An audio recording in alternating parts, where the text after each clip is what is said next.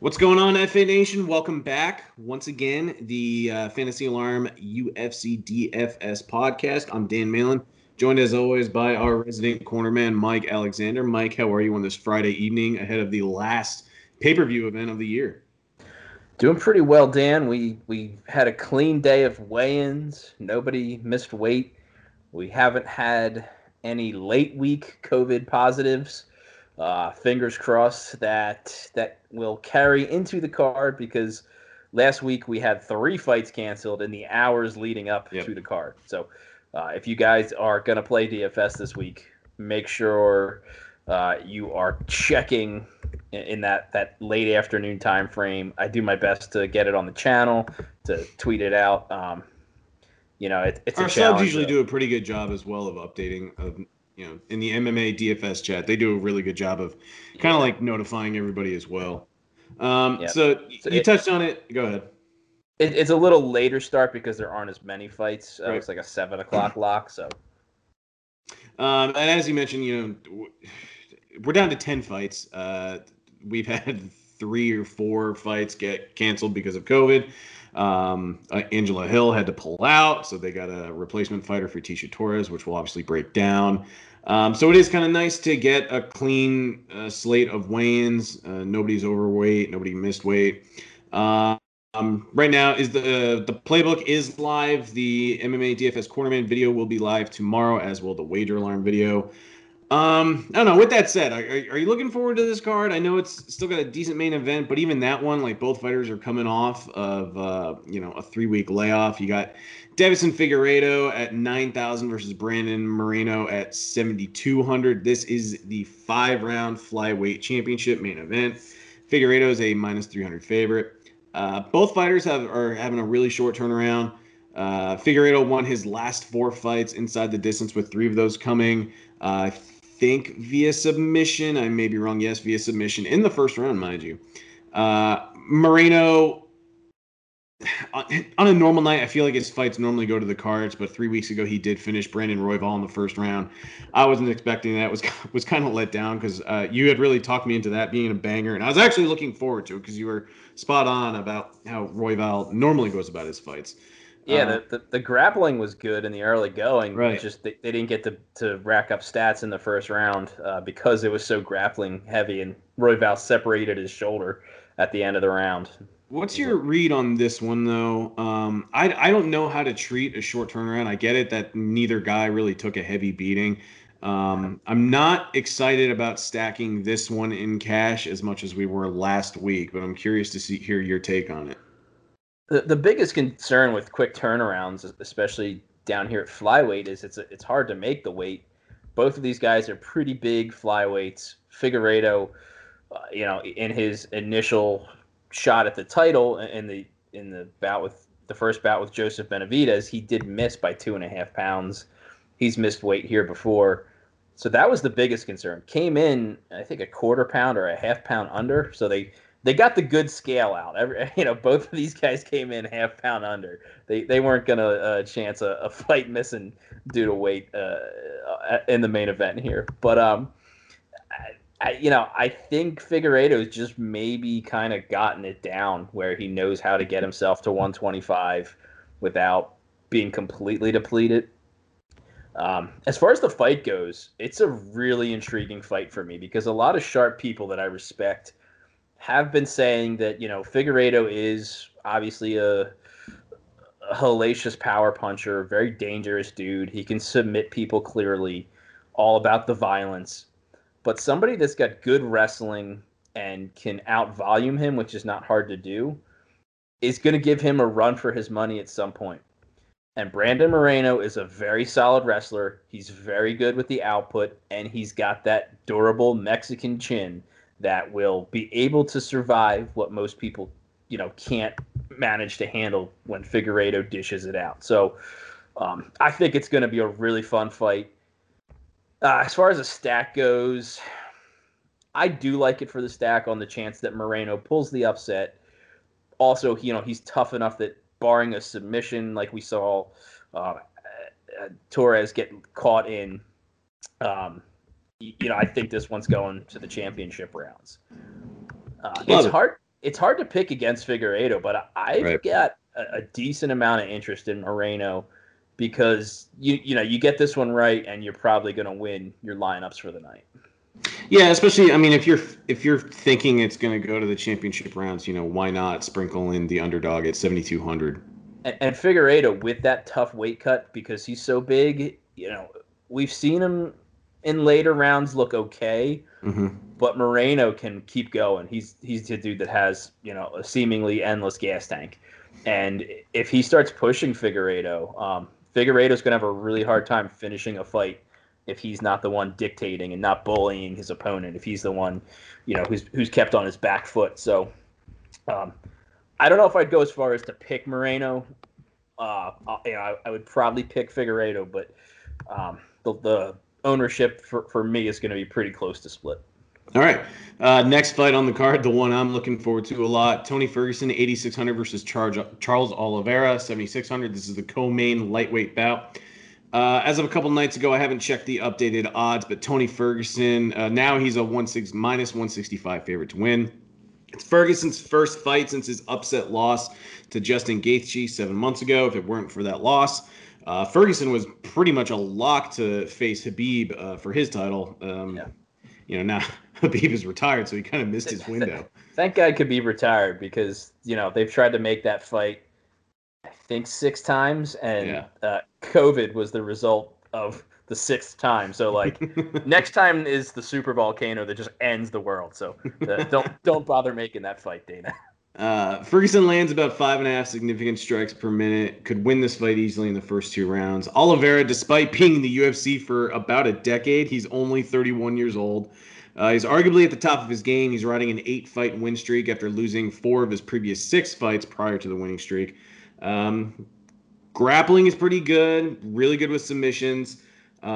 Seems like it's a pretty obvious narrative here that Ferguson tries to keep this fight on the feet. Oliveira probably wants to get it to the mat. It's not a scorching hot take. But yeah, this is the fight I'm most excited for on this card. Yeah, really, really great fight. People's main event, that kind of thing. I wish it were 5 rounds because I think there's a decent chance it hits the scorecards. See, I'm always confused when they label the second fight on the card the co-main event, but then they don't treat it as a 5-round main event. Yeah, I wish that they would. It has to be a title fight. Yeah, I know. Or the main event. True main event for it to go 5. I totally think they should allow a co-main, the UFC's discretion to add a 5-round co-main. And not that they would have to use it every single card because there's not quality fights on every card. But this is a situation where it's not for a title, but would be a great 5-round fight. But, that's they used to not even allow 5-round MMA fights. So we'll take what we can get. As far as this fight goes, the big question is, where is Tony Ferguson's, chin and head at after that Gaethje took a beating? Yeah, I mean, the thing that's holding me back from saying that Tony's starting to maybe be washed out is that he was supposed to fight right before, I believe he was scheduled to fight Khabib. It was COVID hit. Tony cut weight anyway and put on his Instagram standing on the scale at 155 and then turned around and fought Justin Gaethje. I think it was 3 weeks later, maybe not even. No, sounds about right. So, it's really hard to cut weight, period. It's hard to do it in that kind of frequency. So people kind of said maybe that's why he looked not quite like his usual self in that loss and getting beaten that badly. But I don't completely agree with that because you go and you look at his fights, man, he gets cracked in almost every fight, starts doing a chicken dance, guys like, he almost lost to Kevin Lee way back. That was what put Kevin Lee on the map. But is that the one where he scored a late 3rd-round submission win? Yeah. Okay. Yep. Anthony Pettis hurt him early, and he had to roll on the mat and spin and survive any way he could, and it was close. And he only won because Pettis broke his hand or something, right? Yeah, I mean he did put it on Pettis. Pettis quit after breaking his hand. That's, you break your hand, you fight to the end if you're in the UFC. Gotcha. Pettis at this point, I think, looks for ways out. But he is dangerous in spots, and he cracked Tony, and Tony, was in danger. Lando Venata had him in trouble. He had to pull a submission on Venata. In all of these fights, he's had spots where he hasn't looked great because he gets hit because of his volume. He is extremely aggressive. And not that he's easy to hit, but just because you're pushing that pace, you're going to get hit more. And it's starting to show. He's been in countless wars.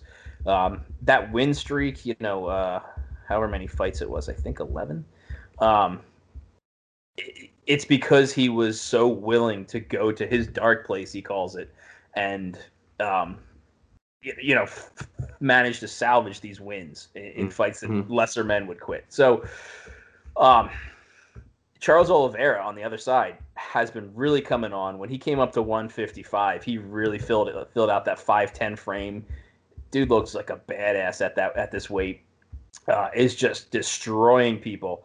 Now, there are guys like Jared Gordon and Nick Lentz and David Tamor who, aren't the creme de la creme that Tony Ferguson has been fighting. This is why it's such a good fight. We're going to find out, is Charles Oliveira truly this lethal, or is it just the guys he's been fighting? Because he had a reputation as a quitter way back. He saw a little blood and didn't really like it. You fight Tony Ferguson, you're going to see a lot of blood, both his and yours. But I think his striking, Oliveira's striking, is just hit that next level. I think he's going to crack Tony, and it's going to be a good back-and-forth fight. But I think Ferguson's going to do the damage and manage to win. I think it's also going to look better, his damage, because Ferguson has so much scar tissue. He just bleeds like crazy. And then you got the submission out with Oliveira, where if Ferguson does have to grapple because he's hurt, Oliveira can grab that neck in a heartbeat. All right. It's going back to what we said about how this the fight between Ferguson and Khabib was canceled 6 times. If you look at Tony's MMA Tapology page, there are like 5 or 6 fights dating way back to 2015 where his fights with Khabib were all canceled. Do you think that's just what was like the narrative there? Because I've seen on Twitter where a lot of people say that Khabib was afraid of Tony. And Tony obviously missed the window to fight him in Khabib's last fight. But is that possibly a case where Khabib was a little nervous to fight Ferguson? It's strange that 6 fights get canceled. You hear that, but then he fought Justin Gaethje with, I forget what it was, like he rolled his ankle 2 weeks before the fight and basically had to stop training. And he got in there with Justin Gaethje and made Justin Gaethje look, like a child. So I don't think Khabib's afraid of anyone. You see that thing with every fighter when something gets canceled. The people are like, "Oh, he's afraid." I'm like, I mean, you look at who the guy gets in the cage with. He's not afraid. So, the Khabib's fans are. They say the same thing. No, Tony's the one who's afraid. He's always canceling fights. So. All right, won't go too far into calling the GOAT a wuss, but we'll move on to the next card. Mackenzie Dern, 8,700 versus Virna Jandiroba, 7,500. It's a women's strawweight bout. Dern is a -175 favorite. She's going to be a popular play. The price tag isn't terrible for a fighter who has won 3 of her last 4 fights, with all 3 of those wins coming via first-round submission. Jandiroba's a decent... She's good competition. She's one of the better fighters that Dern's faced. We've seen Dern get in there with some... like Hannah Cyphers, and absolutely just submit her easily. A couple of top 15s in the division. I am a little bit worried about Dern here, only because the price tag is the same as it was in her last fight, but she's just not as heavy of a favorite here. Dern obviously can get this to the ground, and if it does go to the ground, she's a submission specialist. But at the same time, I feel more confident almost in Jandiroba making more of an effort to get this to the mat. And she's coming off back-to-back first-round wins of her own via submission. So while I'm expecting this one to get to the ground and we may not see a ton of striking, there's obviously a window here for somebody to get a submission. And while I'm going to be pulling for Dern to win because I'm a fan of hers, I feel like the value with Jandiroba at just 7,500 for almost the exact same, first-round, second-round win upside, I feel like more of my exposure is going to go to her. I'm definitely keen on Jandiroba here. In my opinion, Mackenzie Dern has no wrestling. She's got great jiu-jitsu. you're in the same ballpark, but they're different parts of Mm-hmm. that arena. She can grab an arm bar, she can lock up a knee bar, these kind of things. But she is not good at getting the fight to the ground with takedowns, trips, things like that. Verna Janaroba, on the other hand, is a She will. very strong wrestler. She's a strong woman for the weight. She tore through Invicta with her wrestling. Nobody could give her trouble with on the wrestling front. Um, she made her UFC debut late notice against Carla Esparza, who is a very crafty wrestler, and that was a back and forth fight where Jandiroba did fade a little bit. Was the late notice part of that? And her striking wasn't quite up to par with Esparza, who's just, like I said, a really crafty fighter. But in her next two fights, looked really good, finished them. Dern, the one time she fought somebody who was a very well-rounded fighter, Amanda Ribas, made her look really, really bad. She lost to her by decision, but outstruck 74-20. Ribas 2 takedowns to none, was never really in trouble, spent plenty of time on the mat. So I think you're going to get a very similar fight. The problem is if Janaroba doesn't finish it, that's a 65, 70 point win. It's not the kind of thing that's going to take down a GPP for you. But, she's a black belt, high caliber black belt in her own right. She could finish Dern if Dern, maybe does go for a Hail Mary submission. But like you said, Dern always has that out. She's got a knack for just finding an armbar out of thin air and getting that win when she needs it. Are you comfortable playing either in cash? I feel like Jandaroba might be the. Nah, I can't even say it. I don't know. Are you entertaining the idea of either of these in cash? I've got Janaroba in consideration there. Dern, it's just if she doesn't have a first round or second round finish, even really a first round at her price, she's gonna have no stats to pay off her value. So, there is that risk that Janaroba gets armbarred from bottom in the first round with no stats as well, but I don't think that's happening. I think she's going to be pretty prepared for that and is pretty good at jiu-jitsu herself. All right. We're going to move on to the next one. Fourth fight, or I guess second fight on the main event. This one's really scratching. It's screwing with me. I don't get it. Kevin Holland is 8,200 versus Jacare Souza at 8,000. It's a middleweight bout. Souza's coming in as a minus 110 favorite currently, I believe, and Holland is a plus 100 dog. And I don't get what I'm missing here because Holland is 13 years younger, 2 inches taller. He's going to have a huge reach advantage of 9 inches. He's won 4 straight fights. He has that 12x upside at this price tag that we like to see.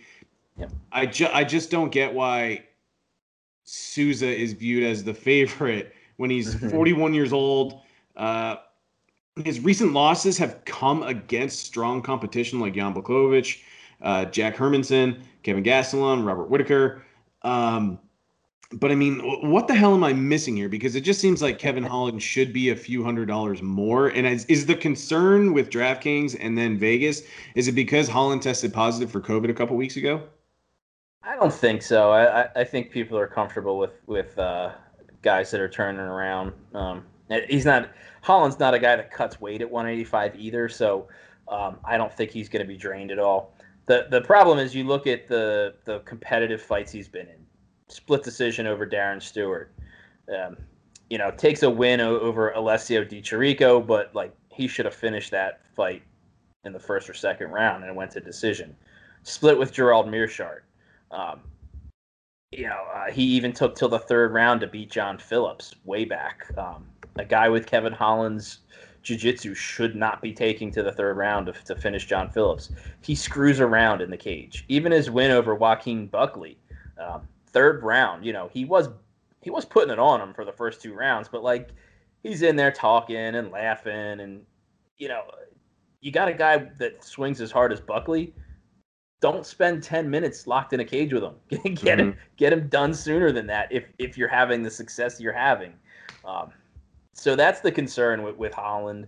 But yeah, it is interesting. The line did flip. Holland opened the favorite. It went Jacare's way. I've got more concerns with Jacare than Holland. We haven't seen Jacare look good in a while. Even the Chris Weidman win, that's his latest win back in 2018. Yeah. He was losing that fight, and then in the third round just bit down on the mouthpiece and said, I'm going to punch Chris Weidman in the head until he folds, because that's the way you beat Chris Weidman. It's the recipe to success. Yeah, and he did it. And Chris Weidman, a couple shots and is done. He lost to Kelvin Gastelum by split. He lost to Robert Whittaker, I believe. Was that a title fight? That might not have been the title. I think that was a title fight. But Jacare is a guy that his best days were way back in Strikeforce. Prior to his UFC days, he had some good UFC fights, but he came to the UFC already a legend, and he just never fit in their picture. Mm-hmm. He did get the shot at the belt, but I just think at this point he's not a dangerous fighter. He's always going to have the good jiu-jitsu, but he doesn't have the wrestling to get it there.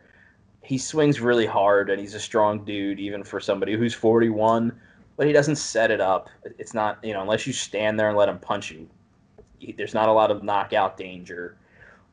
So, to me, it's either, I think Kevin Holland wins the fight. It's does he do it in a way that's going to score? I kind of feel like he will. I feel like he's going to want to make a statement against a guy with Jacare's name and say, hey, I'm legit. Forget about the split decisions. Move me up to better competition. All right, really good stuff. I still just feel like Holland is just so underpriced. Anyway, we'll move on to the next one. The lone heavyweight bout on the card, Cyril Gane, 9,200 versus Junior Dos Santos. Gane is a minus 440 favorite. If there was one fight on the main card that you can feel pretty confident in seeing a finish, it's this one. Gane is 6-0 as a professional fighter, with 5 of those wins coming inside the distance. Dos Santos has lost 3 straight fights, but 5 of his last 6 fights have ended inside the distance. Gane is going to have a 6-inch reach advantage, and he has an 82% defense rate. He only absorbs about 1.67 strikes per minute, significant strikes per minute. Really not expecting this one to get to the ground. It's a heavyweight fight. I'm just expecting somebody to get knocked the F out. What's your read on this one? This is a fun fight. Gane, like you said, is an up-and-comer. He's a part-time training partner of Ngannou's.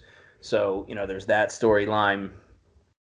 He's looked really good in his UFC time. Oddly enough, 2 of his UFC finishes have been by submission.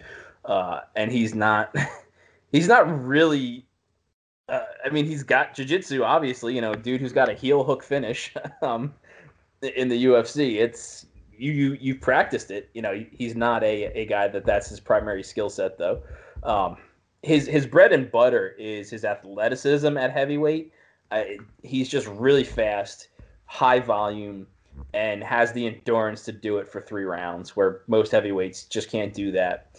You saw in his last fight with Tanner Boser, it just was kind of a boring, safe fight because Boser's kind of the same dude.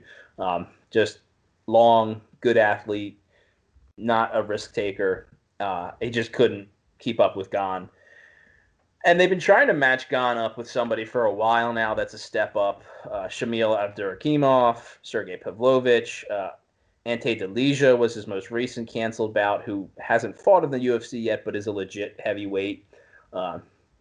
So, they got to get him into the octagon in 2020 here. It's been a year since he fought with all these cancellations. Got 4 canceled fights in 2020. So Junior Dos Santos with the UFC saying, we're going to cut about 60 people by the end of the year. A piece of paper gets, sent your way with a name on it to fight. You sign that piece of paper. You're not going to chance getting cut. And he's got a couple paydays left with promotions like Bellator after he does get cut, but he's making, I think, $100K to show and $100K to win with the UFC because he's been around so long. All right, so overall, who do you think wins the fight? You'd have to say Cyril Gane. The volume, the athleticism, it's just going to be a lot for JDS to handle. At this point, all JDS does is wing haymakers. The boxing that made him so good is gone. and whether that's his conscious decision or that's, where his body is at this point. But, there is a little bit of a chance that JDS does land something, gets Gane in trouble, and Cyril Gane is just not ready to go to that spot yet. So really deep GPP pools maybe want to include some JDS because Gane is probably the most popular fighter of the night. And we've seen that leverage spot tip just so many times in this pandemic era. You could really set yourself apart with a probably 10% ownership on JDS. We'll move on to the next fight. This one, I have no read on it. I don't know what the hell to expect. Daniel Pineda, 8,300 versus Cub Swanson, 7,900. It's a featherweight bout, and Pineda is a minus 165 favorite. It's been over a year since Cub Swanson has fought in the UFC. He's lost 4 of his last 5 fights, and his recent hiatus was due to recovering from knee surgery, but I don't know. He's got to be beyond that at this point. This reads as a pretty good fight, but I'm probably going to lean towards Pineda. May throw Swanson in a lineup or two if he can pull off one of those vintage 100-plus strike Cub Swanson performances. Right now, I'm leading Pineda because Pineda, he made, a second debut with the UFC in a win over Herbert Burns in August. It wasn't like his first time in the UFC, but he was coming off a lengthy retreat from the UFC, right? Yeah, he was with the PFL for a while. That's and right. He was probably going to win their $1 million prize, but tested positive for steroids. Nice. The UFC needed somebody to fight, and I think it was early COVID times, and he was, I guess, a free agent because PFL was not happening, and he looked really good against Herbert Burns, who plenty of people have said is not the guy people were building him up to be. He wasn't his brother, but to look that bad, Pineda's just really well rounded. He's got good grappling, and that's the concern with Swanson is, you've seen guys submit him without a lot of trouble. He leaves his neck out there.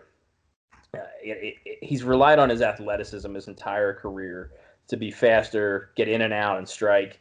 And that athleticism is gone. He had a kind of tough time with Artem Lobov way back. Brian Ortega, that was a competitive fight. Cub Swanson did start to hit Ortega a little bit, and that's when Ortega just grabbed his neck real quick.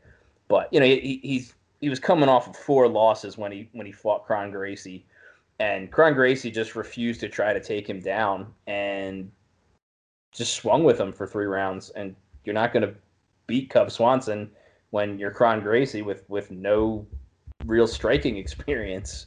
So Pineda's not that case. I think he can strike with him. I think he will have a good shot at submitting him. And I've thought Swanson was washed for a long time. People keep thinking he's going to turn the corner, but not at the age, not with the injuries, not with how many fights. He's around 37 years old roughly. Yeah, 37. Yeah.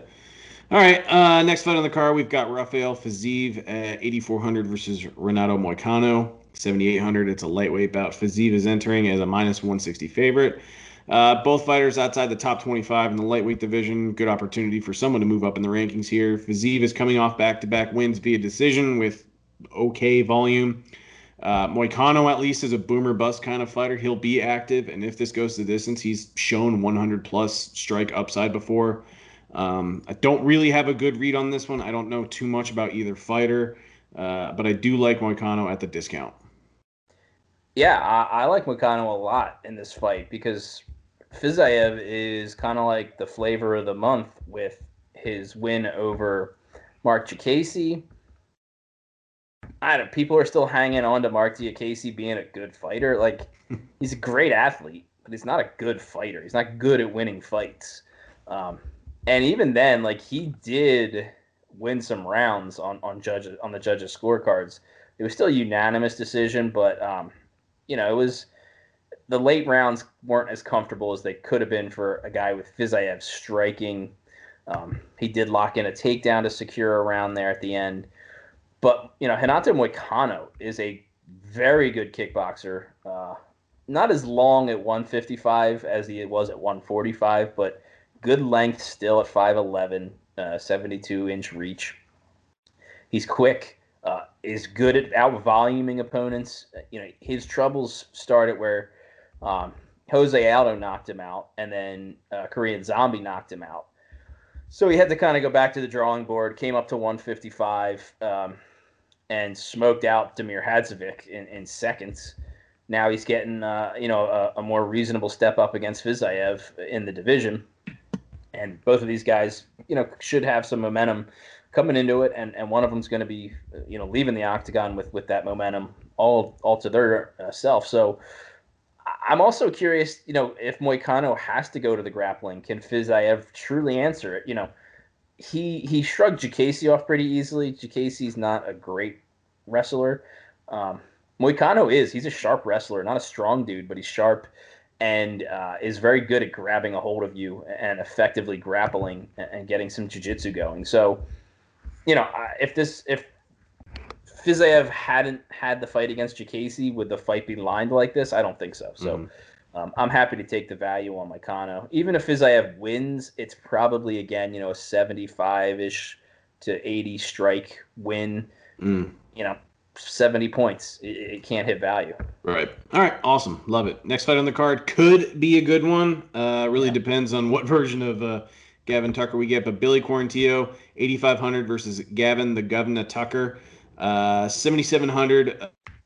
Might break my fade the Canadians rule here because I do like Gavin Tucker a little bit. Obviously, probably going to have more exposure to Quarantillo at minus 152 favorite. I mean, there's only 10 fights on the card, so this is one I'm probably going to be – it might be one of the top 2 fights I get the most exposure to. Quarantillo's 3-0 in the UFC, although some will argue he probably should have lost to Spike Carlisle. Comes in at a really good price tag, his cheapest by far during his UFC tenure. Could win inside the distance as well. He'll probably throw more strikes than Tucker, but Tucker is coming off back-to-back, I think, third-round submission wins. Really looking forward to this fight, and I'd love to get your read on it. This should be a good one. Quarantillo does not have boring fights. It just is not in his DNA.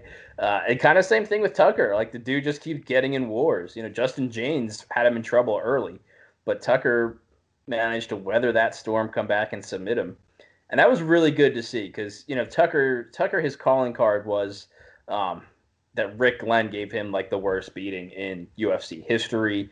He had to take a lot of time off and heal up from that. It took him 2 years to get back in the octagon. So it says something about who he is, his perseverance. He's not going to quit in there.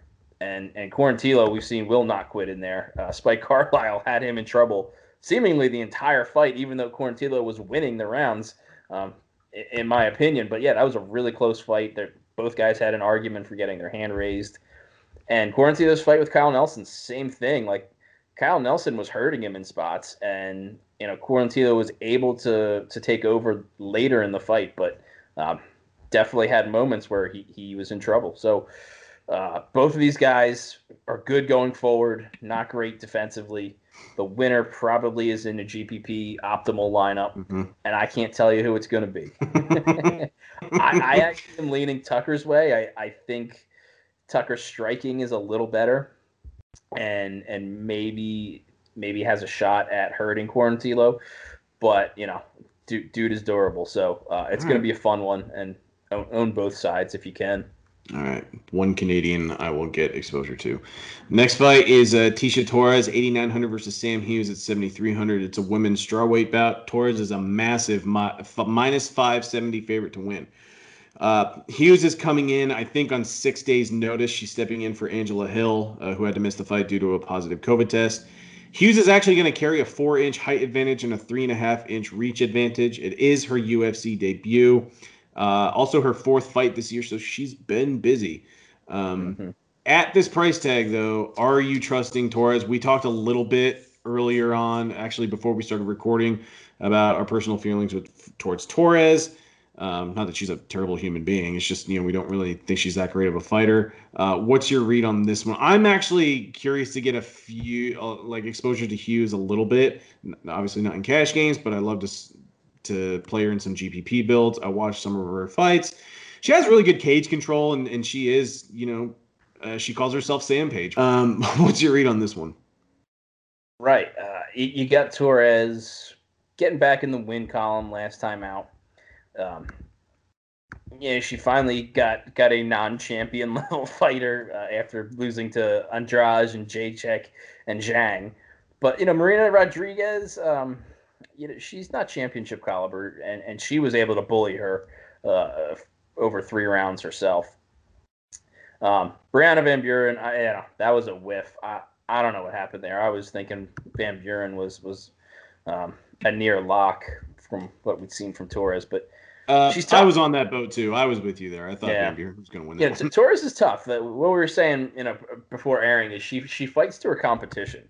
So, she's in there with these champions, and she gives them a good fight. She's tough. She's quick. She's got the Taekwondo style, in and out, hard to hit, good grappling, defensive grappling. She doesn't use her offensive grappling.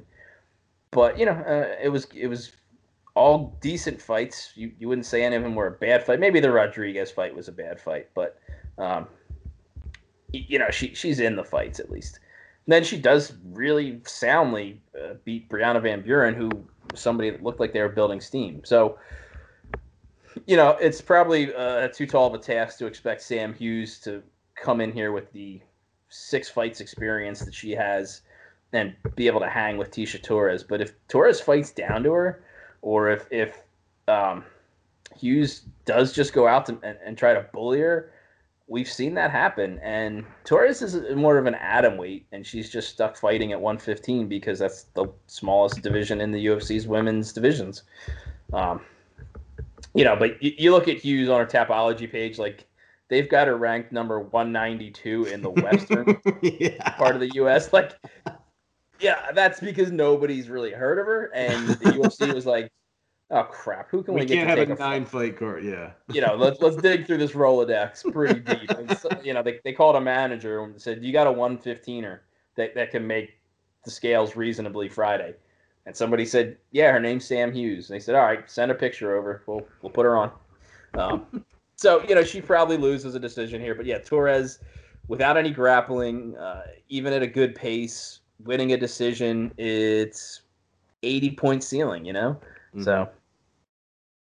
All right, man. We'll move on to the very first fight on the card, the opener. It's usually the Dan Malin special.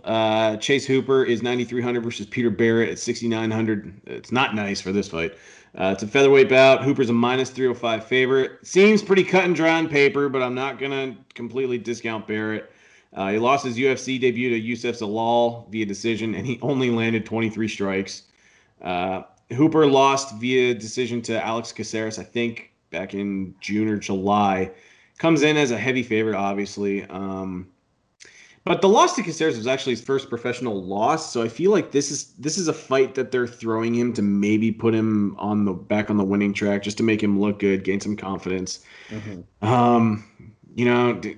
The price tag may lend itself to a lot of ownership, but it just seems pretty easy that Hooper comes away with the win here. I wouldn't say it's going to be easy. The problem with Chase Hooper is the dude is 21 years old. He's been fighting since he was 18, and he's been getting put in there with much better competition. This is not some Brazilian 18-year-old dude who is like just a machine. He's this scrawny kid that has got chicken legs and arms and gets his butt walloped by these professional fighters, these grown-ass men. And, it's been slowly becoming a problem for him. He gets hurt, and he's got to find a way to win the fight with his jiu-jitsu. But Caceres was a guy that was smart in beating him down, and has jiu-jitsu of his own, so he wasn't really gonna risk any trouble there. So he made Hooper look really bad as a pretty big favorite. And there was a lot of people that are sharp that were on Alex Caceres in that spot. Same storyline here. Barrett isn't the fighter Caceres is. He's more of a scrappy brawler kind of dude. But he's going to punch Chase Hooper in the face. And Chase Hooper does not have good striking defense. He's a young guy who's already got some chin issues. you start getting hit by a hungry cat like Pete Barrett, dude from Boston, you're gonna get yourself into some trouble. Maybe Hooper comes out and he's a little bit more polished. He's able to, not get drawn into a slugfest. Is able to maybe get the fight to the mat where he's gonna excel. Barrett's a decent enough wrestler though. Like, he can wrestle a little bit. His jiu-jitsu is not gonna match Hooper, but I think playing Hooper is asking for trouble. I'm really curious how the ownership shakes out. I think people are going to be gun shy on Hooper, remembering what he did to them last time. Barrett, I don't know if he's going to inspire enough confidence to really have more than 15, 20% ownership. But, anything 15 or less, I'd be pretty happy rostering Barrett in GPPs. Is the UFC kind of high on Chase Hooper though? Like, do they view him as a guy with upside because this is his third fight in the UFC and he's only fought on pay-per-views? Yeah, so he fought on the Contender Series way back. Let me take a look. Oh yeah, in 2018. They're kind of like, you're just too young. You need some seasoning. So he took a couple more fights, and he had a split draw and then wins in the rest, and they were like, all right, come on, let's see what we got. We'll put you against Daniel Tamer, the worst of the Tamer brothers. And even though he won that fight in the first round, it was a wild fight. It was back and forth the whole time. So I think they get, the UFC just gets stuck. They've got these younger guys, and they're just like, well, we can't let them go to waste, because if they lose, they're not the fighter we invested in. We got to get him in the promotion, and at least if they lose, it's to one of our guys, and one of our guys can take the shine from them. Yeah. So, the UFC is not a good place to do your early career development. It's very unforgiving. I get the feeling Hooper is going to be just another one of these guys that washes out, and is a cautionary tale. All right, well, we'll wrap it up real quick. What's your cash core looking like for this 10 fight? Do you find yourself playing more cash games if it's such a shallow card like this, or you just strictly lend yourself to GPPs? A lot of it depends on the comfort level I have with a cash build. Do I feel like I've got people that are going to get points no matter what? And are there, are we looking 2v2? Are we looking 3v3? Like, you're probably facing the main event stack, Cyril Gane, and then, from there it's kind of a toss-up. I would think Pineda, actually. He's not going to get finished by Swanson at worst. So, now you're looking at two spots. Do I think I can beat people with two people? I'm interested in possibly going with Kevin Holland in one of those spots, because you've got Jacare Souza becoming a line value, and the cash grinders, the guys who rely on sheer data, they're going to say this guy is minus 120, he's 8,000. That means I play him in my cash lineup. I don't think Souza, even in a win, is going to score more than 60 points unless it's a first round fluke. So, that's a natural kind of leverage spot where Holland probably has a similar floor. The 30-point win bonus at minimum is a toss-up, and if it goes your way, that's a nice leg up. You really only need to win one more spot. You can fit in, in the playbook I used Renato Moicano. I don't think he gets finished by Fiziev. I think he gets you volume at worst, $7,800, nice value. And speaking of value, just for cheaper GPP high upside targets, we're going with Jandiroba, Moicano. I think we also talked about Tucker as well. Those are your favorite value plays? Yeah, if you want to live dangerously, Peter Barrett. Fight you're looking forward to the most, and why is it Ferguson Oliveira? Because the mat is going to be disgusting by the end of that fight, and you're going to probably want to throw up watching Figueiredo Moreno. No, that's obviously a great fight. I'm actually really looking forward to Moicano Fizayev because that's a really nice technical kickboxing match, and one guy has got jiu-jitsu to use in Moicano, so a lot of different ways that could go. All right, man. Well, thank you so much for your time. Everybody, check out Mike's playbook. It is up on Fantasy Alarm. We'll keep it updated in case we lose any more fights. Really hoping that's not the case. Would hate to see this get to an 8 or 9 fight card. That would absolutely suck for the last pay-per-view of the year. But Mike, thank you so much for your time. Best of luck to you, and best of luck to the FA Nation.